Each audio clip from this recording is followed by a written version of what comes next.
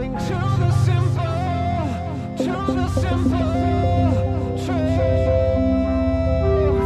truth. You're listening to The Simple Truth with Pastor Dion Cordova of Truth Ministries Calvary Chapel. When you believed in Jesus Christ and the sacrificial offering that He made for you, He then forgave you. Like an eraser, His blood just erased all of your sins, all right? All of the charges that were against you, He wiped them clean, just as if you'd never sinned. Now that's something to shout about, right? Right? He did that. Erased by Jesus' blood. As we cling to the simple.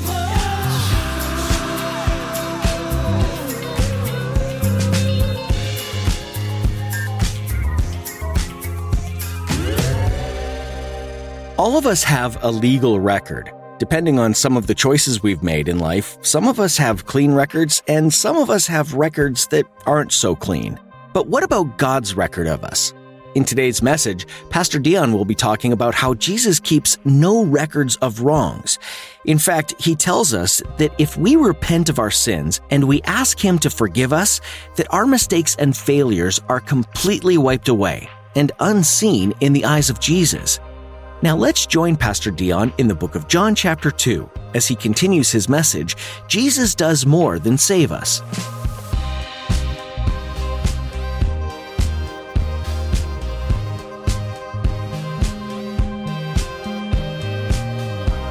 So listen, it wasn't enough for Jesus to have provided salvation for us, to save us. Oh no, He wants us to be saved to the uttermost. Look at your neighbor and say, saved to the uttermost. Who wants to be saved to the uttermost, right? Looking more and more like Jesus, having the entirety of all of His blessings and His character and His attributes and His attitude. Look at your neighbor and say, you know you need it. Just look at him, right?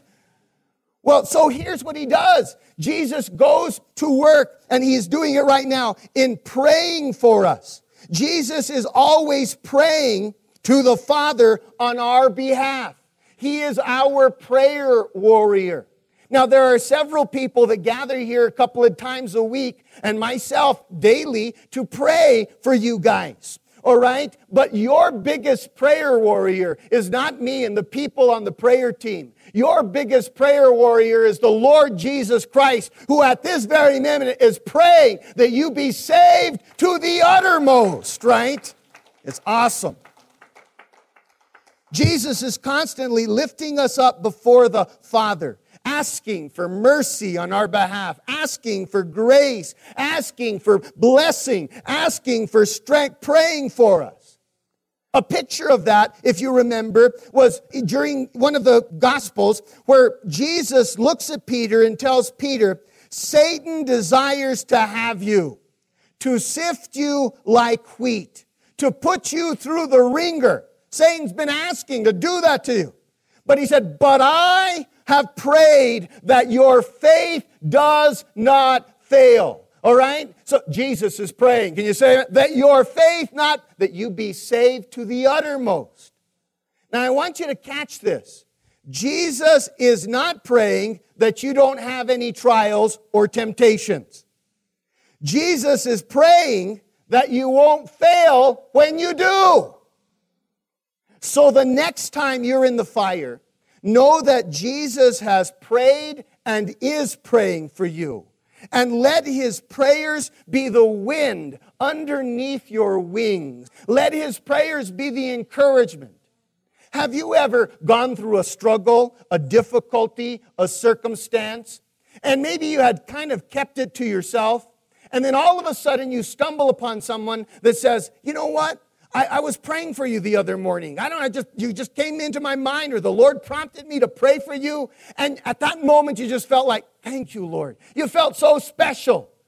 The Lord is doing the same for you all of the time so that your faith will not fail. Isn't that awesome? In fact, you know why we're here? Because He continues to pray for us, right? Awesome. All right, so Jesus prays for us. But here's something else Jesus does. He brings our prayers before the Father. So not only does Jesus pray for us, but he also brings our prayers before the Father and pleads on our behalf. Something else Jesus is doing in heaven, he is our, say the word, mediator. Say it again, mediator. He is the one and only mediator between God and man. So he prays for us, but he's also the one who takes our prayers, our prayer need, and brings them before the Father, pleads to God on our behalf. 1 Timothy chapter 2, verse 5 says this, "For there is one God and one mediator between God and man." How many mediators?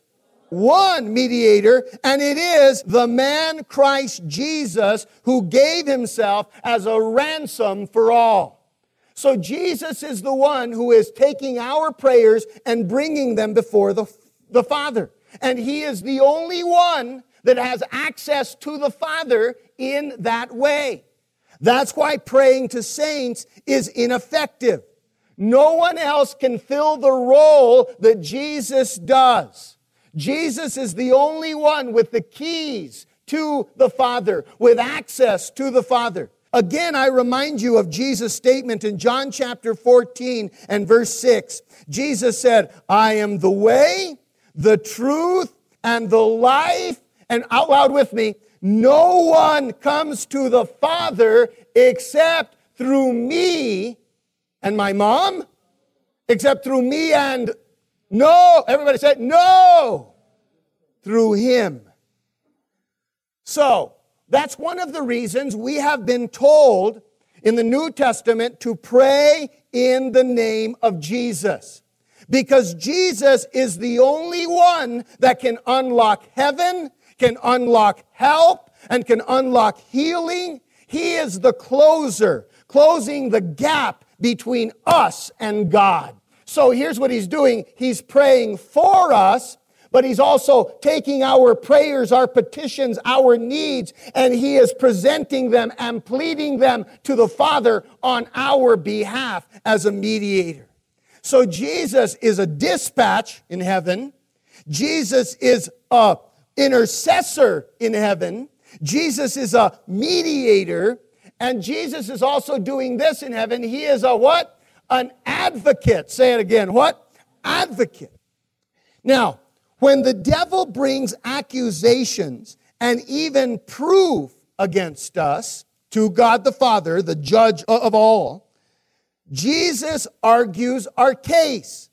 Because let me pause here and say this. If you didn't know this, every time that you sin, every time that you fail, every time that you kind of mess up, the enemy, the devil, is there to accuse you before God. All right? But here's the good news. Jesus is our advocate. He is there again to argue our case. 1 John 2:1 says this, "My little children, these things I write to you that you may not sin.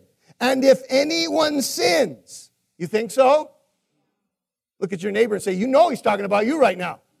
"And if anyone sins," out loud together, "we have an advocate with the Father, Jesus Christ the righteous." Now, think about this.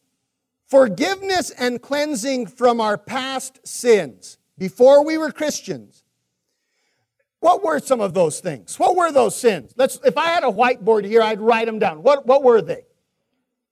Unforgiveness, lying, cheating, profanity, anger, lust, pride, hate, ugly. Let's just write ugly, right?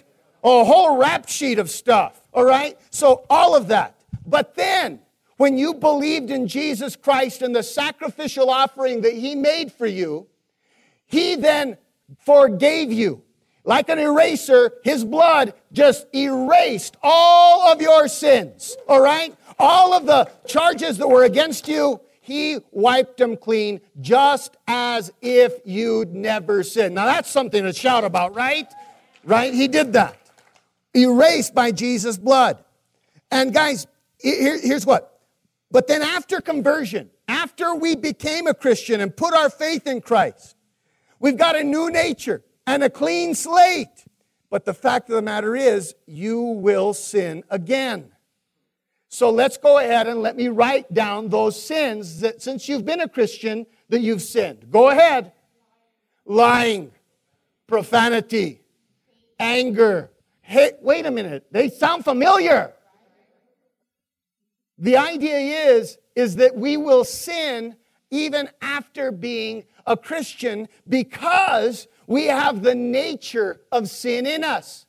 We're sinners by nature. So sinning is what we do. But we also now as Christians have a new nature. It's the nature of Christ. But we're still going to sin. Now guys, Satan, when we do sin, will try to prosecute us before God, who is the righteous judge.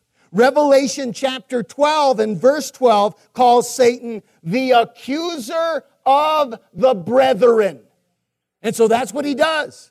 In fact, in the book of Job, we are actually given a courtroom scene of what it looks like. Satan approaches God's throne and he tries to discredit and defame Job before God. The same thing is happening for us. For every slip up, trip up, and give up. For every mistake and failure and trespass and indiscretion, Satan is wanting judgment against you. And he is seeking the death penalty. He is saying, God, this guy right here, I have a list. Let me show it to you. June 6th, lying. June 7th, June 6th in the evening, p.m., there was this. And then June 7th, and June 8th, and June 10th, and on and on and on it goes. And he says, and so, he doesn't deserve to be your child. He doesn't deserve to have your blessing. He doesn't deserve to. But then that's when Jesus, our advocate, speaks up. Look at your neighbor and say, thank God, right? Because the verse said, the Bible says, don't sweat it. Everybody said out loud, what? Don't sweat. Look at your neighbor and say, don't sweat it when it happens. Because we have a defense attorney and not just some indifferent public defender type. Oh no, we have Jesus Christ as our attorney. And he is also the judge's son, by the way. Now, you've heard of the attorney Johnny Cochran, who successfully defended O.J. Simpson. Or maybe you've heard of Mark Garagos, who defended Scott Peterson. The evidence was stacked against their clients, but they were able to get them acquitted. Well, guys, most often when the devil is approaching God and he has proof, all right? Most often he has the proof. We are guilty. The enemy has our bloody glove, the receipt for the rope and the cement. He even has a video recording of us doing what he said we did. And when the devil brings charges against us, Jesus successfully argues our case and he reminds the Father, they have repented, they have believed in me, and their crimes have been crucified on my cross. They are done away with. I carried them. Look at your neighbor and say, that's such good news, right? In fact, Colossians chapter 2 and verse 13 describes what Jesus actually says to the Father on our defense. It says this, having wiped out the handwritings of requirements that was against us, or the charges that were against us, which was contrary to us, which we were guilty of, it says, and he has taken it out of the way, having nailed it to the cross. It's out of the way. Because of Jesus, our sins have been put out of reach and out of recall.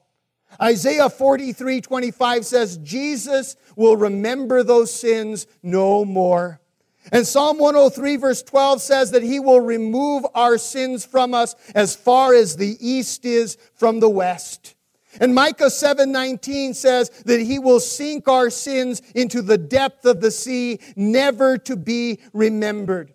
So with that said, Satan has no evidence, no proof, and therefore no case against us. So God says you are acquitted. The case has been dropped. There is no charges against you. You have been cleared. Isn't that awesome, guys?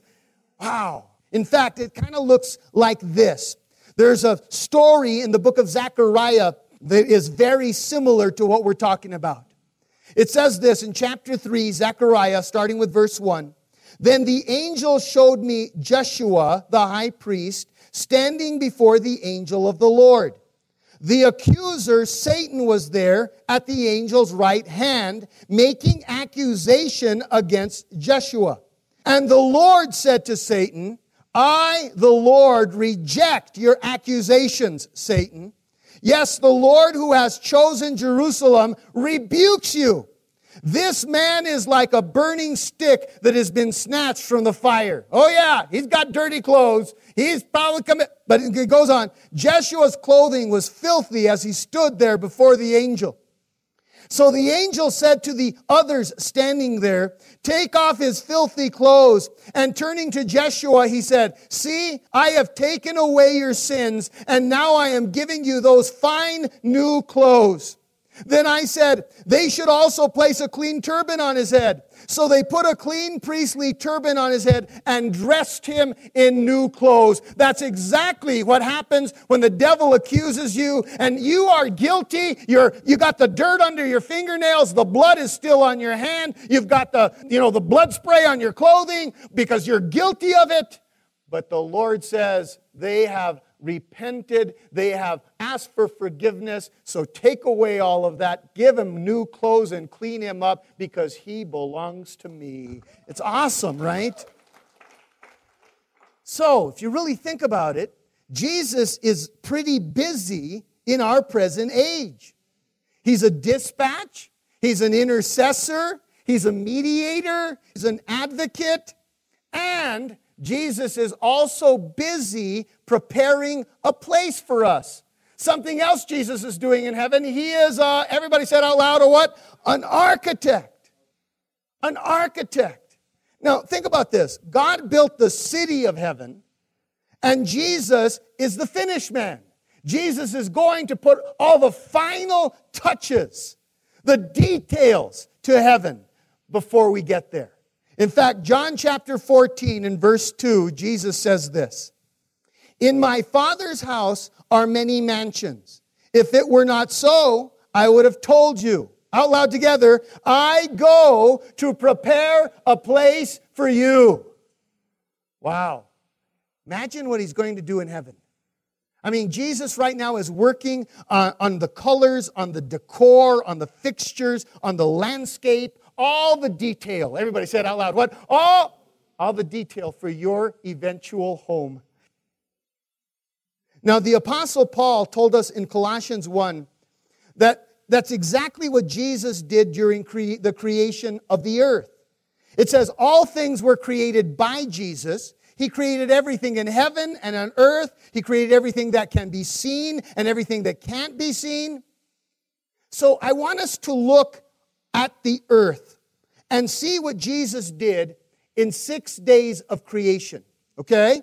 First of all, there's the greatness and the immensity of the Grand Canyon in Arizona, right? Just breathtaking as you stand and you look at it.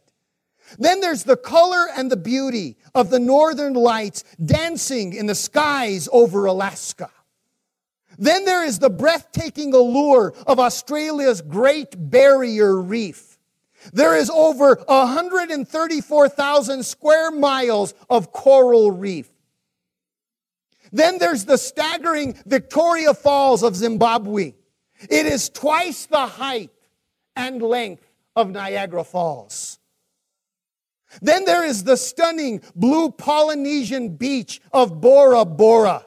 Wow, right? Wow, pristine, tranquil. Then there's the amazing Rainbow Mountains of China. And then, guys, what about Stonehenge? You know, this rock formation in the middle of nowhere. There are no rocks like that to be found anywhere close by. Guys, I want you to know, aliens didn't put those rocks there. Jesus did, right?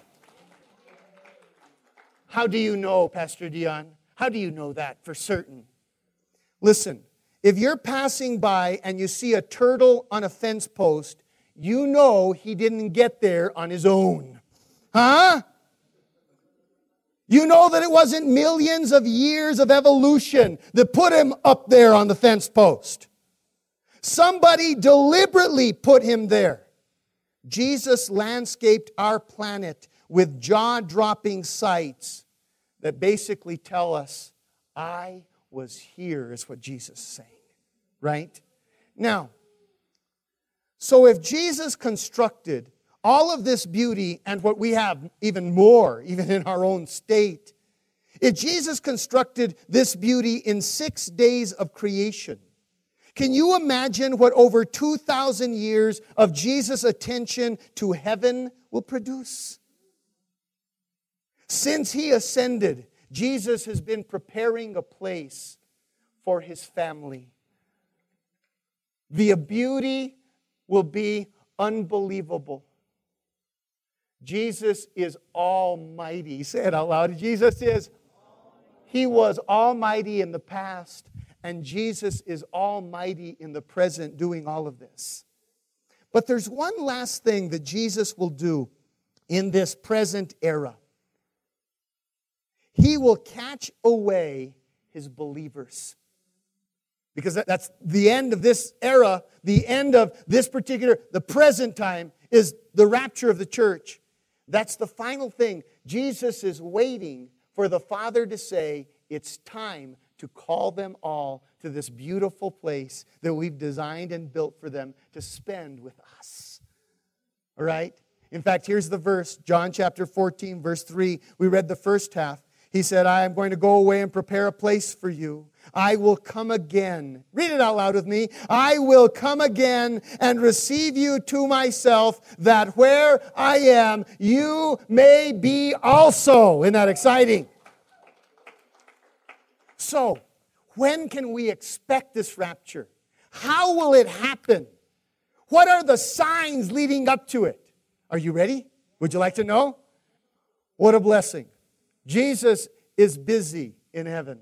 He may have sat down from his work of saving, but he is at work, nonstop, saving us to the uttermost, helping us to become mature and to look like him. And he is busy in heaven preparing that place so that we're going to spend all eternity with him. Isn't that exciting, guys? Yeah, Jesus in the past.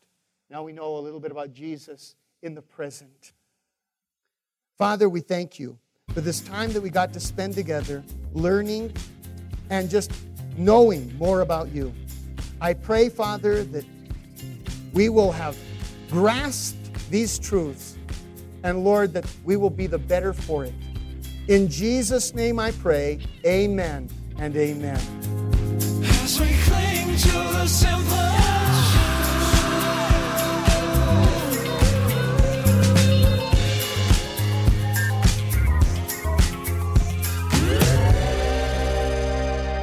Thanks for joining us here on The Simple Truth with Pastor Dion Cordova. Pastor Dion has been taking it down to the foundation in the current series, laying out the basics of the faith. Doesn't going back to the basics just sound lovely? Take away all the cares of the world, drop off your adult worries and responsibilities, and go back to the time of Jesus loves me, this I know. The foundation of our faith rests on that one extraordinary truth. Jesus loves me. Jesus loves you. How do we know? The Bible tells us so. Over and over in a million different ways. So, how has this time of resting on the simple truth felt to you? Can you feel the love of Jesus surrounding you? He wants you to feel that way all the time, in every situation. So, when you leave this holy space with the Lord, take His love with you. And here's the truth, my friend. The more time you spend in the Word with Jesus, the more you'll know and feel His love for you. If you're not ready to leave this space just yet, don't worry. You can stick around. Pastor Dion has many more messages of God's love, and they're all stored on our YouTube page. Just head on over there next to continue in the Word. The Simple Truth is a ministry out of Truth Ministries Calvary Chapel in Espanola, New Mexico. To find out more about us and find our church, head on over to tmcalvary.com. Once again, that's tmcalvary.com. We'd love to have you come see us sometime. And with that, we have come to the end of our time together. Come back next time to soak in more love, right here on The Simple Truth.